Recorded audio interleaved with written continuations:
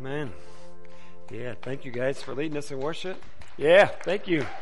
Great to be in God's house with you. It's amazing. God's so good to us. So good to us.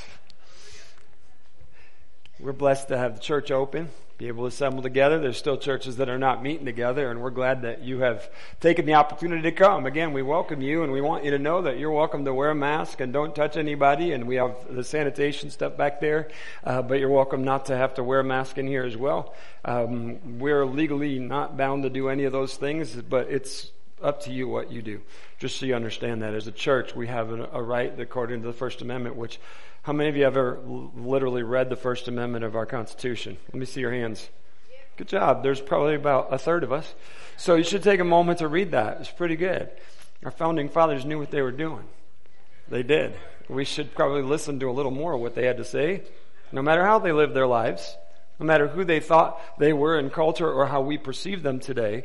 I believe that God ordained what they wrote for the furtherance of a people and a nation to form a place where people could freely worship Him. I do believe that. God's involved. If you read Romans 13, you see that He does appoint leaders in countries and places, and He also brings them down. God does. So as we prepare ourselves for the coming election, I pray that you are praying about who to vote for and not just simply buying into a party. One amen. Thank you. We are not owned by any political party. We are owned by our God and our Lord and Savior Jesus Christ. And therefore, as we pray for God's direction in the coming election, no one should be looking at propaganda from things. We should be looking to the one who knows all things, who gives us wisdom. And we do not vote for a party. We vote for an individual, and we vote for biblical principles. That's not telling you how to vote, you understand? That's not Dave telling you. Looking at God's Word and how we do what He asks us to do. Because we will be accountable for what we do. We will. God cares. And He cares about me and you and the decisions that we make and how we live our life. I want you to know that we are blessed to be His people. So blessed. And so blessed to be here in the United States where we can freely gather to worship. In my life, I turned 58 last Sunday, by the way. We celebrated the blessing. That wasn't a thing that introduced my birthday. I just want to say thank you to a couple of things, but there's a reason I bring that up is because in my lifetime, what I've seen in our nation has been a lot. But you know that the only war that's ever been fought on our turf is the civil war between ourselves. It's crazy when you think about that, you know. I mean, the freedom won in the beginning, of course, when we fought for our freedom against the British to be a free nation. But I'm talking about a war that came against our nation has only been an internal war. Just think that through a little bit. Okay. Then we were attacked on 9/11. On our turf, we were attacked, right? So we've been living in this little plastic bubble for so long as a nation that we have this, even in the church, this perception of protection and nothing can touch us and things. And I just want you to know that that's not true, that's not biblical. And we as the church should be praying regularly for the protection of our nation. God tells us to, for His protection over us. And these attacks that come against us, they're not over with. This is not a prophetic statement, just a reality. We will be having further attacks upon our nation, and there will be internal turmoil until we either repent and come to God or we as a nation crumble and fall. Just look at history, right? So until we unify under the saving grace of God as a people, we're in trouble. And if that doesn't happen, the United States will fall. I don't care who's elected as president, we will fall. Because you cannot go against God's ways and still receive His blessing. That's not just as a nation, that's as individuals too. Don't forget that part of it. So here's a thing that we've learned, we ought to have learned from this COVID thing that came out of nowhere, so to speak, and kind of like everybody went crazy, and we are not a prepared people for stuff. I mean, I think it's funny that the first thing to disappear in the stores was toilet paper. I really do. I still find humor in that. I mean, like, survival 101 is toilet paper. Dude, seriously, man. If you don't have food, you don't need it.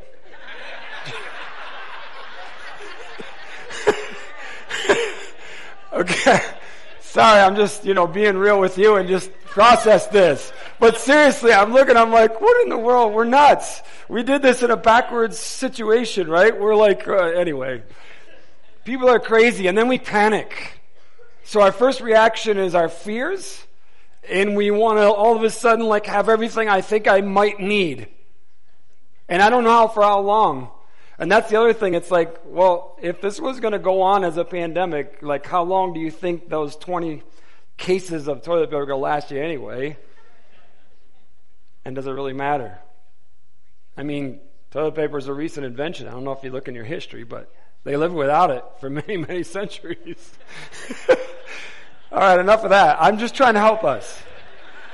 So this is the thing I think we as a church and Christians ought to have learned. And as a nation, you probably should have a month's supply of basic stuff in your home. Does anybody think that's probably a good idea? And don't go to the store today and start hoarding stuff. I'm saying you should have a month's supply of basic necessities. Then we're not immediately panicking about stuff, because the attacks against our nation haven't stopped, and it's coming again. Again, I'm telling you, this is not a prophetic word. This is a common sense word that says, did we learn anything? Probably should do this. Just thinking that the election's next month, believe it, just a few weeks away. It's crazy. Thank God. I can't wait for it to be over. I'm afraid that election's probably going to last several months, though, even after it's done. For real. Oh, Lord help us. But this is not all political. I'm trying to help us with something. What better time would there be for something crazy to happen than at the election? Right? So my little common sense brain would tell me I should probably have some things in order to prepare myself and my house for this possibility. And if it's not done, it's coming. It's just a matter of time. So I think we ought to learn stuff as we go in life, right? And we ought to grow. And we ought to be what God tells us to be, is Christ-like. And this ties directly back into Scripture, where God called the children of Israel out of Egypt from the captivity of slavery into a free life, right? He was going to create them to be a nation, His people, so that the world would know they are His people. He said that. He said, through you, all peoples are going to know that I am God. That's pretty cool. All right, so the Hebrew descendants of Abraham, Israel, became God's people. He brought them out of slavery, built into them a governmental structure, a religious worship structure, and it was all God's. So people would say, I don't like organized religion. Well, you can talk to God about that, because He pretty much organized religion. For real. Pretty amazing. As we looked at it last week, He's very detailed about every aspect of what He expected His people to do for worshiping Him. Okay? So now, as these people began their journey to become a free nation, they screwed up over and over and over again. And what they did was, they could not trust God for what He said He would do. Instead, they kept turning to themselves and some false teachers that were running their mouth on the side. And so the people began to believe this instead of God. And as a result, God said, you know what? I'm done with you. You're not getting what I promised you. I'm cutting you off. You know this. God said, you're all dying. This entire generation from the age of 20 and upward will never enter the land. 40 years you'll wander in the wilderness, because that's a year for every day you spied out the land and didn't trust me to deliver. You're done. Go on back out there and wander around and die. Crazy, isn't it? Seriously, just think that through. You already know your life expectancy right now. I'm not living past 40 more years. No matter how, if they were 20 years old. I'm dying at 60. Doesn't matter what life expectancy is. You're done. So they all die. In that 40 years of time, the younger generation, 19 and under, and those being born, are stepping into an understanding of what it means to worship God. There's the tabernacle, the sacrificial system, the priests, the ministers, and they're moving around and being called to serve God, to do everything He's asking them to do. So they get raised up in this new way of living. God's people, God's way. Full obedience. This is what they are learning. And so as they watch everybody die out, their parents, grandparents, great-grandparents, they're dead. Now it's time. 40 years is done. Moses calls the people to this last assembly before the new adventure. And what does he do? He restates the law to them. That's the book of Deuteronomy. That's what it means, the second giving of the law. So after you've read Genesis, Exodus, Leviticus, and Numbers, that whole Exodus process in the book of Exodus beginning forward, the law of God and all those things, Moses reminds the new generation, look, this is the deal. You should know this, because that's why those guys are all dead. They didn't do what he said. You better. Here's your reminder. This is what I got to say to you. Okay, so let's look at God's word again and see what he said to them. In Deuteronomy chapter 6, we're going to read this little section of scripture here. These are the commands, decrees, and regulations that the Lord your God commanded me to teach you. This is Moses telling them. You must obey them in the land you are about to enter and occupy, and you and your children and your grandchildren must fear the Lord God as long as you live. Here's a big thing right here. If. You see that? If you obey all his decrees and commands, you will enjoy a long life. Listen closely, Israel, and be careful to obey. That's pretty important to God. Obedience is critical in your relationship with God. Then all will go well with you, and you will have many children in the land flowing with milk and honey, just as the Lord, the God of your ancestors, promised you. Listen, O Israel, the Lord is our God, the Lord alone. And you must love the Lord your God with all your heart, all your soul, all your strength. And you must commit yourselves wholeheartedly to these commands that I am giving you today. Repeat them again and again to your children. Talk about them when you're at home, when you're on the road, when you're going to bed, and when you're getting up. Tie them to your hands. Wear them on your foreheads as reminders. Write them on the doorposts of your house and on your gates. Church, he's saying, man, you better get God's word in front of your face. It better be part of your conversations. It should be when you wake up, when you go to bed. God's word should be in your life. Every breath you take. The thing I love about this, he's like, look, I know how you are. God's speaking through Moses, and he's telling the people, you actually need to have reminders. Right? Put them on your hands. Put them on your forehead. Put them on your house. Put them on the door and on the gate. Make it available and make it visual so that you are reminded. God demands obedience. So, it's pretty clear to me that God said to his people that my word needs to be incorporated into every aspect of your life.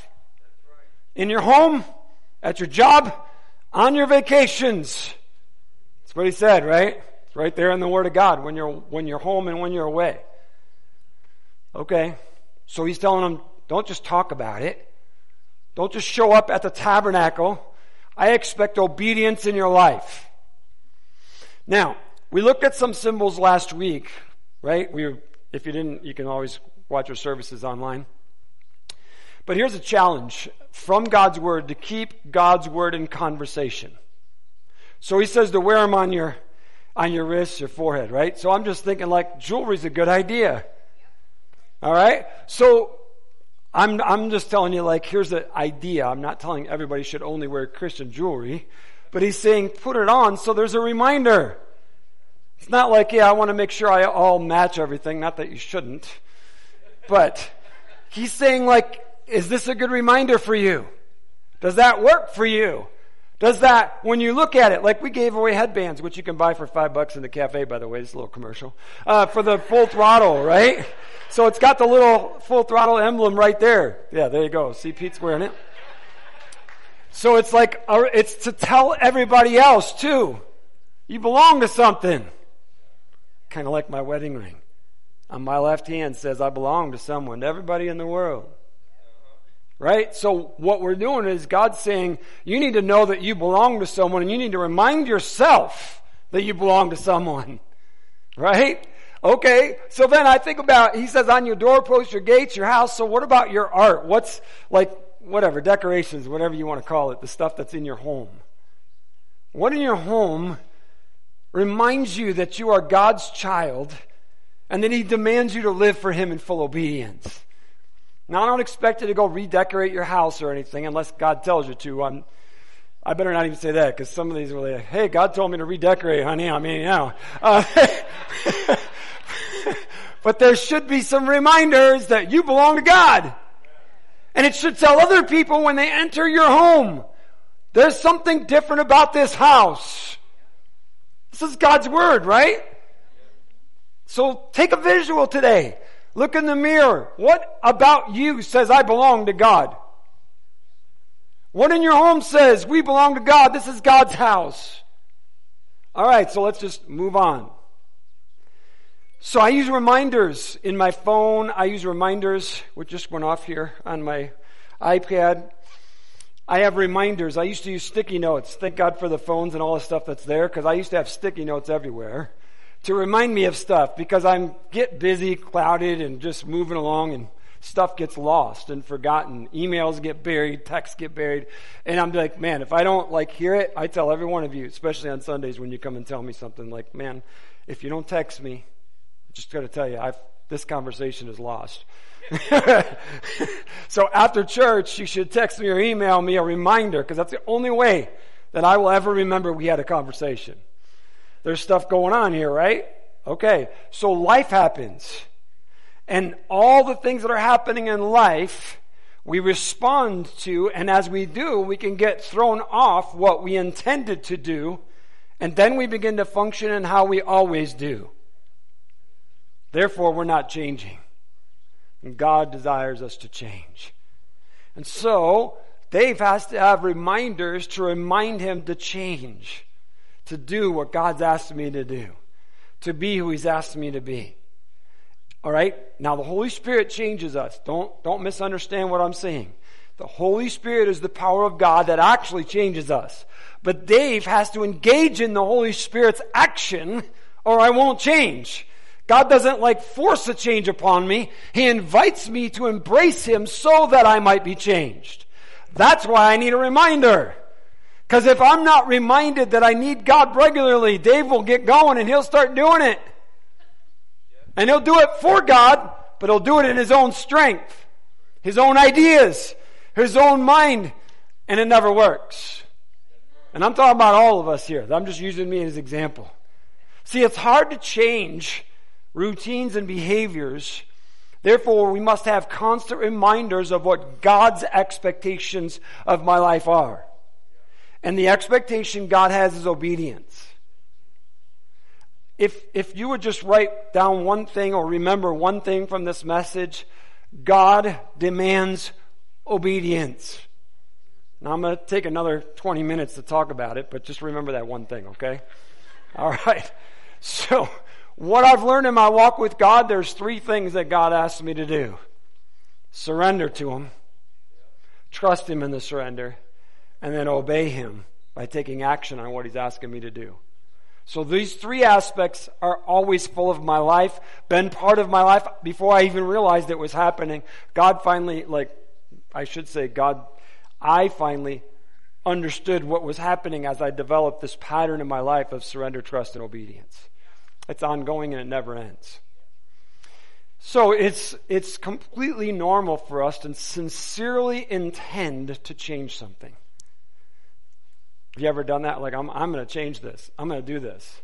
Actually, I've had a lot of people that come to an altar and I ask God for this. I ask him to change me and nothing changes. And I'm back here praying about the same thing over and over again. A lot of people do that. And like, I just, seems like this is like unbeatable. And then we get discouraged and we lose our faith and we stay in that brokenness. Here's the thing. See, when God says, come to me and I will, he's inviting us. You remember that little if in there? That's why we highlighted that. God said, if you do things my way, I will. So the act of obedience is the surrender of myself to trusting him and then acting upon that, actually living what he's telling me to live. So, knowing who I am and what I need, obviously God knows us, and in his word he's telling them, put them on your wrist, put it on your forehead, put it on your doorpost, put it on your gates, make it a part of your conversations every day, because as soon as you stop talking about it, seeing it, reading it, making it part of your life, you're going back to your old ways. That's what happens. Because we are so programmed and routined, and sin has owned us for so long, that when we don't face God's word and apply it in my life, I'll revert back to my old ways. So, at the end of a service, we say, hey, here's some action steps. The purpose of the action steps is so that I've heard God's word. What is God saying to me in this? How am I going to apply this in my life? So, we're taking God's word to make applications so that I can live differently. I know this for sure. I mean, this is not a condemning word to anybody, but, the first thought after church is, where am I eating and what am I having? It's normal. All right? And then, what's happening later today and what's happening tomorrow? Before you know it, you're back into your routine doing your things, and you don't even remember what you asked God for or what God challenged you with. And we're functioning like we always did, and then we come back to church the next week and we're like, oh, yeah. Sorry, Lord, please forgive me. Help us to start today. And if God would just let us hear the prayers of the church, thank God he doesn't. But I'm saying most of us probably start the worship service with, oh, I screwed up another week. Sorry, God. I love you. Let's sing. So we've got to do something about changing the ways that we are and how we live this life. Let's go into the New Testament. Scriptures we read all the time. Matthew 28, the Great Commission. Jesus came and told his disciples, I've been given all authority in heaven and on earth. Therefore go and make disciples of all nations, baptizing them in the Father and Son and the Holy Spirit. Teach these new disciples to obey all the commands I have given you. And be sure of this, I'm with you always, even to the end of the age. There's something very similar to what Moses said to God's people and what Jesus said to God's people. Now, what he called us to do is know what he said and live it, but there's something really significant here that Jesus said that wasn't in the law. Two things. Jesus said, I have all authority now. I will be with you. Man, those are awesome. So we're not just called to obey and live this way on our own. We couldn't. That's what the law proved. God told them to live a certain standard. They couldn't live that standard. Neither can me and you on our own.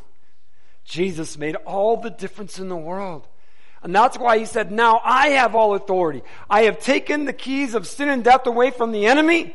I am the victorious king. Now you have power and authority to live this life I'm calling you into. And you're not going to do it alone. I'm with you. Now go do it. Live it. Teach it. Bring them up in the faith. Let them know that God demands a life out of you. That's our call. God demands a life out of us. Obedience. So Jesus clearly states his disciples should teach new disciples obedience to everything he said.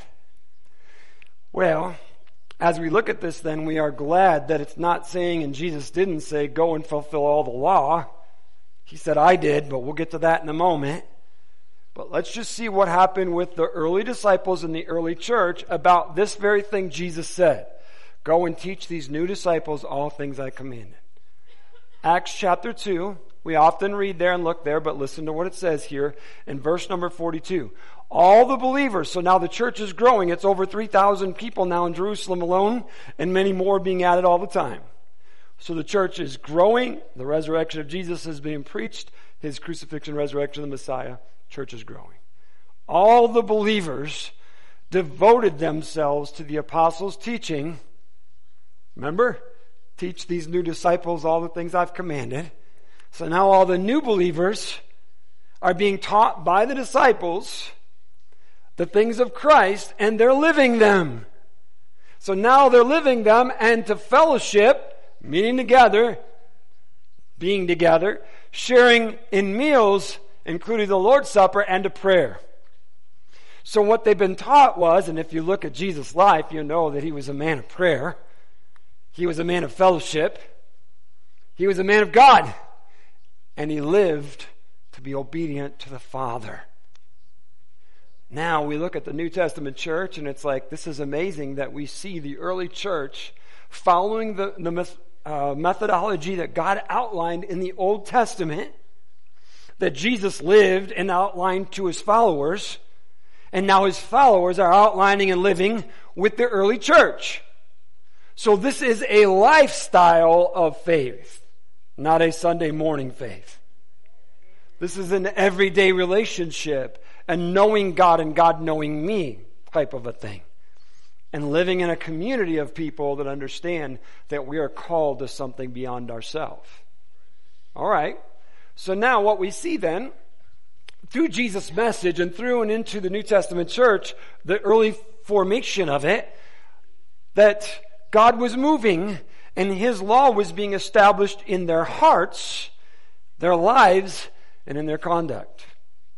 All right. Knowing that we are not required to keep the law, why do we know that? Because Jesus told us. The Word of God tells us. One of the problems that was a constant fight within the early church was people trying to make Christians live the Old Testament law. Most of Paul's epistles written to the churches deal with that issue. It comes up at some point where they're saying Jesus and. It's not Jesus and anything, it's just Jesus. Amen. Okay? Obedience to him and what he says. So now let's look at what he tells us right here. Now, if we look at this, Jesus made it very simple for us to understand, which I'm very grateful. Listen to Matthew 22. When the Pharisees heard that he had silenced the Sadducees with his reply, they met together to question him again. One of them, an expert in religious law, tried to trap him with this question. Teacher, which is the most important commandment in the law of Moses? Jesus replied, you must love the Lord your God with all your heart, all your soul, and all your mind. We just read that back there in Deuteronomy, right? But this isn't the end of it. Listen, he says this is the most important. It's all about God, him first. But he doesn't stop there. He says this is the first and greatest commandment. A second is equally important. Love your neighbor as yourself. The entire law and all the demands of the prophets are based in these two commandments. Wow. That means you and I probably should pay attention to what that says. Because Jesus just said, this is everything. God first. Loving people. And loving self. Those three elements are everything you ever need to live. And you got it. Church, you got it right there. That's it. All the other stuff that goes alongside of it, we'll get that sorted out in heaven. This is what you have to live. This is our faith. This is where it's based in. So Jesus tells us, God above all else. He told us that in the very beginning. I must be first in your life, period. Just God. My life is about him and reflecting a glory to him. Your life is about him and reflecting glory to him. First and foremost, above all things. Then he tells us the people around you, you must love them. Democrats and Republicans, you gotta love them. You gotta love them. He says, love your enemies. Now, let's just step back for a second, and this helps us with this, and so that we can understand the teaching that God's saying to us. Do you remember that he told us to love God first, right? So God demonstrates his love toward us in this. While we were yet sinners, Christ died for us. For God so loved the world that he gave his one and only. See, what God did is demonstrated love by giving to people who didn't deserve it, earn it, or even want it. But he loved us, and he loves them. Therefore, God says, love me first and love them the same way. We can't even love the people in the same church as us. I mean, that's tragic. It's all across our land. And we wonder why God's not blessing the church. Jesus said, this is everything. Love me first and foremost. Love me. Then love others. And love yourself. We got a real problem here. See, because one of the things that sin does to us is condemns us. And people struggle with their own identity and self-worth and value more than anything else in life. It's a plague because it's born in sin. And one of the issues that we have as Christians is we can't accept God's love for us. We're still looking for everyone else's love and acceptance of us. And because everyone is living to try and let others accept them, approve of them, we're screwed up. We perpetuate our issues because we're still trying to make people accept us, love us, and approve of us. And there's no way you can do that with everybody. And so we continuously defeat ourselves because we don't love ourselves. We don't even like who we are. We don't like how we are. We don't like the way we look. We don't like the way people view us. And so we're so I want you to hear me right, so self-absorbed that there's no way I can love other people because I don't love myself. And so I begin to see people the way I see myself. And what do I see is their brokenness. I see how screwed up they are. I see what's wrong with them. And I begin to see people through that lens of brokenness and condemn them. And some of us even trying to find value in ourselves by seeing their brokenness as worse than mine. Listen to that mess, right? This is happening all around the world. No wonder we're so jacked up. Love the Lord your God with all your heart, soul, mind, and strength. Love your neighbor as yourself. That love thing is so confusing for us. We think it's sex. We think it's emotion. We think it's a feeling. Can I just tell you it's none of that? It's not. Sex is a result of being in love and being with someone. It is. It's a result of, but it's not love in and of itself. Love is not an emotion. God's not an emotion. He is a God. He is a being. Therefore, love is not an emotion. It's not a feeling that I have. Calm down. It frustrates me. I'll just say it that way. So many people's marriages have been wrecked. I don't think I love you anymore. What? What are you talking about? I don't know if I ever did. I don't feel anything. I don't care how you feel. What does that have to do with anything? Love is a commitment. Love is action towards another. If you don't think you love someone, it's because you stopped loving them. God so loved the world that He gave. He gave selflessly with an invitation into relationship. Isn't that awesome? That's love. Loving someone with selflessness with an invitation to a relationship. See, that marriage can't fail. That can't fail. It won't fail. It will not fail. They fail because we begin to believe the world's interpretation of love and not God's. Friendships break because we believe the world's interpretation. You didn't do this for me, so therefore screw you. What does that have to do with love? Jesus said the true test of your Christianity is that you love your enemies. You pray for those that despitefully use you. You bless them. Bless them. You know how many people have left churches because they're offended? I don't even want to tell you because it's ridiculous. You didn't shake my hand. You didn't look at me right. They didn't smile at me. The pastor never said anything to me, and I've been there for 3 weeks. It's like, good Lord, get a life.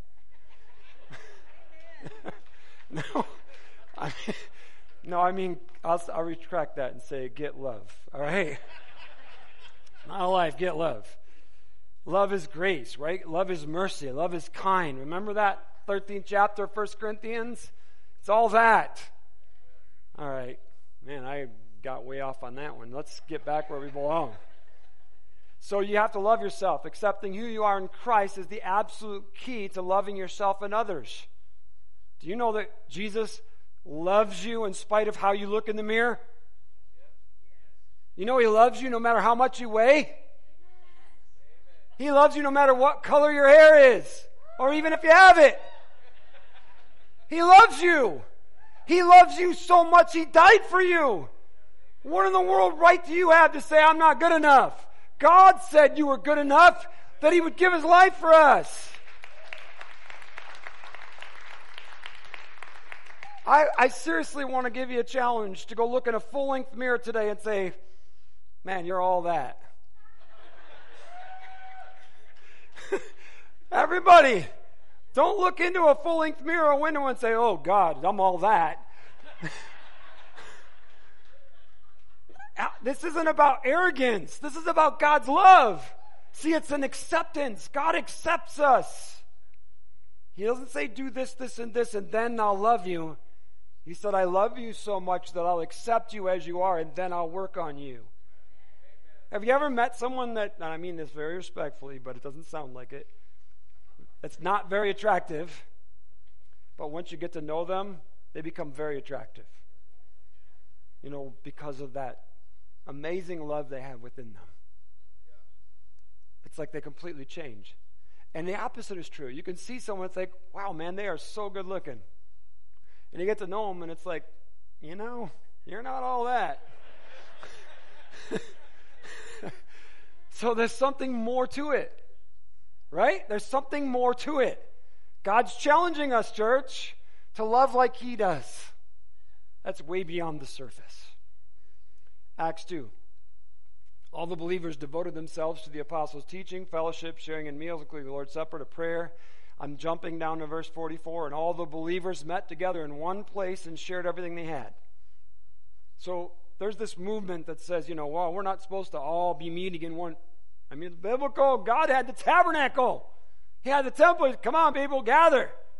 Good grief, man. Why are we in the church so dumb? We're supposed to assemble as the body of Christ. Man. They shared everything in common.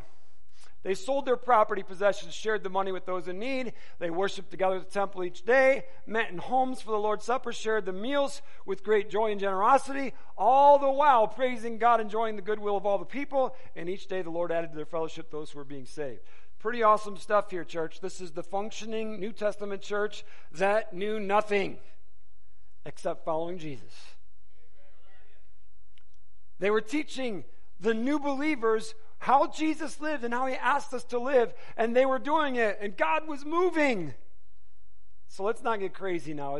They didn't sell their house and give it to the church, the money. That's what cults do, you know. Hey, you're supposed to sell it and give it to us. It's like, why would you have it? If you're dying and leaving with me, why do you need it, right? Come on. This is what they did. They sold extra properties, and if you continue reading God's Word, it is explained in Acts 5 that people had extra properties, extra houses. They were wealthy people, sold some of those extra properties, gave that money to the church so that they could meet the needs of people. That's what they did. Ananias and Sapphira did it wrong and died, so do it right. All right. All right, so let's continue on because I don't want to get lost on that. They met together in one place. The gathering together as the body of Christ to learn about God, loving the Lord your God with all your heart, soul, mind, and strength is what He's telling us. Assemble together, you need each other. Prior to COVID, I'm going to tell you that I believe this for a long time, that the church saw gathering together for worship as an elective. If it fit in my schedule, I'll be there. But if it didn't, or if I have other things to do, you know, I'll catch it later. The gathering together is not an option. It's not like just something you do when it's convenient. The gathering of the body of Christ is expected by God first and foremost. This is not a plea to say, everybody come out of your COVID hiding. That's not it at all. So Don't misinterpret me. However, the heartbeat of the church in the United States was, we'll be there when we can. And so, as we do surveys across our nation, those that do those things, and there's a lot of them that do in the Christian community as well, began to ask Christian people questions about their faith and how they live for God and things. And what they had to do is they had to reduce the amount of times people went to church to, if you gather 2 times a month at church, we consider you a consistent Christian going to church. Seriously, I'm not joking. That became the normal. You got to have a platform, a foundation to look at your stats on. And that is the norm in our nation for talking to Christian people that are committed to God. And I'm like, what? How is that? Where's that coming from? I'll tell you where it's coming from. It's not coming from love the Lord your God with all your heart, soul, mind, and strength. That's for sure. Because we're telling God, I love you with part of my heart, part of my soul, part of my strength, and part of my calendar. But it's not just being in church on Sunday. Don't forget that. We come together as the body because God's invited us to assemble, because we need to know what He says to us, to know one another, to build relationships. Remember the fellowship part? To begin to live life together as believers. Discipling people, teaching them what it means. Man, the church screwed this up. They met in homes. They shared meals together. They had generosity, it says right in the Word, right? They met the basic needs of their brothers and sisters in Christ in the community. Love your neighbor as yourself. Oh, that's what that means. Okay. What were the results? And each day the Lord added to their fellowship those who were being saved. See who was doing the work? God was doing the work because they were living in obedience. God added to the church daily those who were being saved. It's amazing when you do stuff God's way, how things work God's way. Isn't it? Just a thought. Living in obedience to God's word equals a changed life. Equals other lives changed. Equals more people worshiping God in obedience. That's how a move of God happens. The church for several decades in the United States, and unfortunately we influenced the world, began to emphasize Sunday morning worship as the thing. The thing. People would dress a certain way and make sure they went to church on Sunday. Look, I'm telling you, that some of this was good, but it's also taught some bad stuff. We wore church clothes. Nothing wrong with dressing up. But see, we didn't come as we were. We presented ourselves a different way at church than the way we actually live. And so we began to disciple the church people to make sure you show up in Sunday looking like God's people, acting like God's people, talking like God's people. And so we did. We began to look like God's people, talk like God's people, and dress like God's people at church. Then we go home and be ourselves. There's a problem. I'm not saying we should bring screwed up self and make that the church. What God's saying is, I want you to assemble because I want to make you my people so that when you go home, you're my people. And we really screwed that up because we brought people into a hypocritical relationship with God and people.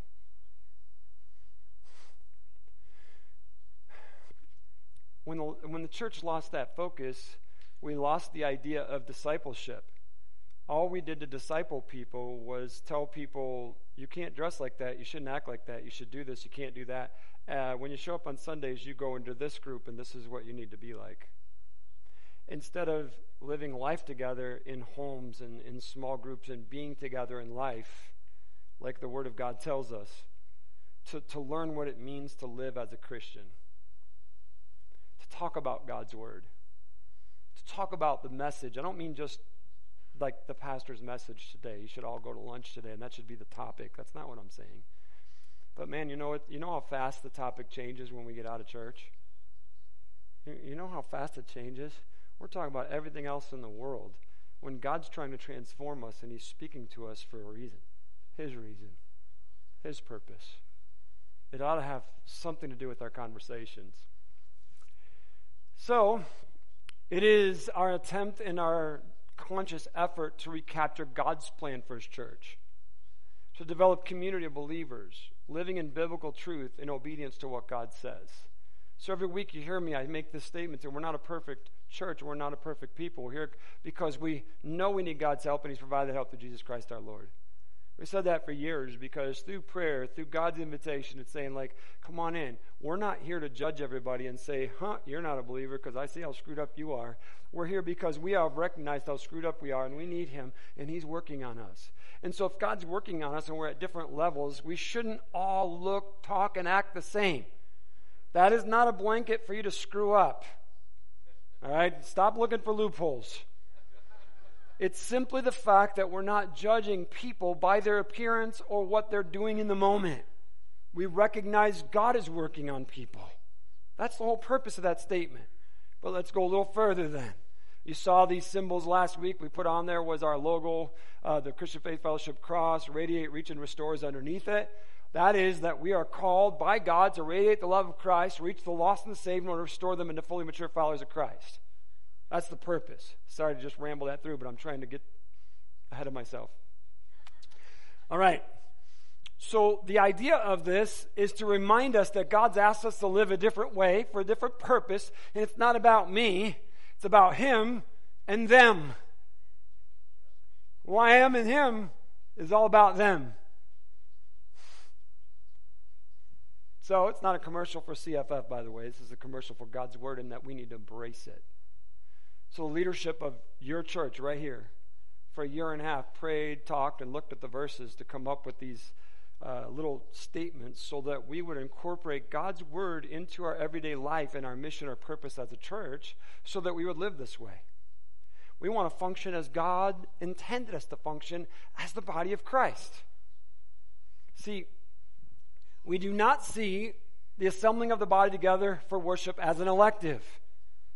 We do not see the life of the believer to be whatever you feel comfortable with. Kindly I say this, lovingly I say this. I'm not here to affirm your life choices. I'm here as God's man of God to speak his word so that you understand your life needs to measure up to his word, not the other way around. And if you're living in disobedience to his word, that's on you. And you will pay. Line up, church, to his word. Amen? I'll move on. We do not see government or culture as one who sets the standards for the church. They don't set our standards. God does. He supersedes all of it. The church is bowed to government and culture and government. We're trying to make everybody feel comfortable in their decisions. You're supposed to be uncomfortable if your decisions are ungodly. That's called conviction. That's what the Holy Spirit does. He convicts us of sin and unrighteousness so that we can change and be Christ-like. Okay? What we do see is clearly taught in God's Word that he says that we are called to live in full obedience to him and that he should be first in our life. We're to become Christ-like in our lives. Anything less is worthless. It's God's word, you know. In Ephesians 4, these are my last verses. Now these are the gifts Christ gave to the church: apostles, prophets, evangelists, and pastors and teachers. Their responsibility is to equip God's people to do his work, build up the church, the body of Christ. This will continue. Listen to this part. Until we all come to such unity in our faith and knowledge of God's Son, that we will be mature in the Lord, measuring up to the full and complete standard of Christ. See? We're here to build each other up, to encourage one another, to help each other grow into Christ-likeness. That's the purpose. So that we can function as the church, the body of Christ. That's outside of these walls, right? Okay. It's clarity in God's Word. It's right there for us. Church, we've got to embrace this and live it. So let's do our action steps. First, I want to know if you're saved, if you're born again. Are you a Christian? Yes. If you are, have you been baptized in the faith? Yes. If you haven't, we're doing that next week. Are you applying God's Word in your life, your home, your conversations, your work conversations, your vacation times? Is God's Word part of your daily life? Yes. It should be more than 5 minutes, that accountability question that I gave you. That was just like, I want to help us take baby steps into being with God. And so as God speaks to us, see, it should be part of our life. As you read those 5 minutes, something in those 5 minutes that you spent in God's Word should spur you into conversation with self, with God, and with others. There should be things you're talking about with people. You can share faith with people at your work without ever saying the name Jesus or God or any of that stuff. All you got to do is say how your life has changed and what God did for you without using the words they don't want you to say at work, school, or anywhere else. Anyway, what in and around your home reminds you of the life of obedience that you are called to live with God? When you go home today, you should do that inventory. Like, start wherever you begin to enter your living space. Look around you. What there reminds you that you are God's and that He's called you into a life of obedience. As you walk in the door, just pause for a second. Seriously, when you go home today, please do this. Just stop right in the threshold of your home. Look around you. Is there anything there that says, God is speaking to me, God is speaking to others, He's called us into a life of obedience? Just go through your home. What do you see? What message are we giving off to others and ourselves about who we are and who we belong to? Father, we love you. We're so grateful for your word. Thank you for the challenge that you bring to us. Thank you, God, that you are calling all of us to a life of full obedience to you. Lord, you know exactly where we are in our walk with you, where we need to change, where you're calling us to change, where you're affirming us. And so, God, I pray right now, especially for those that are struggling with their own self-worth, that they would see how valuable they are to you. God, heal us of our brokenness. Only you can do that. Help us to love others the way you love us. Be the church you died to make us, we pray in Jesus' name. Amen. This altar is always open for you. Please spend some time with God. When you go home, take those steps of action. God bless you. Have an amazing day with Him.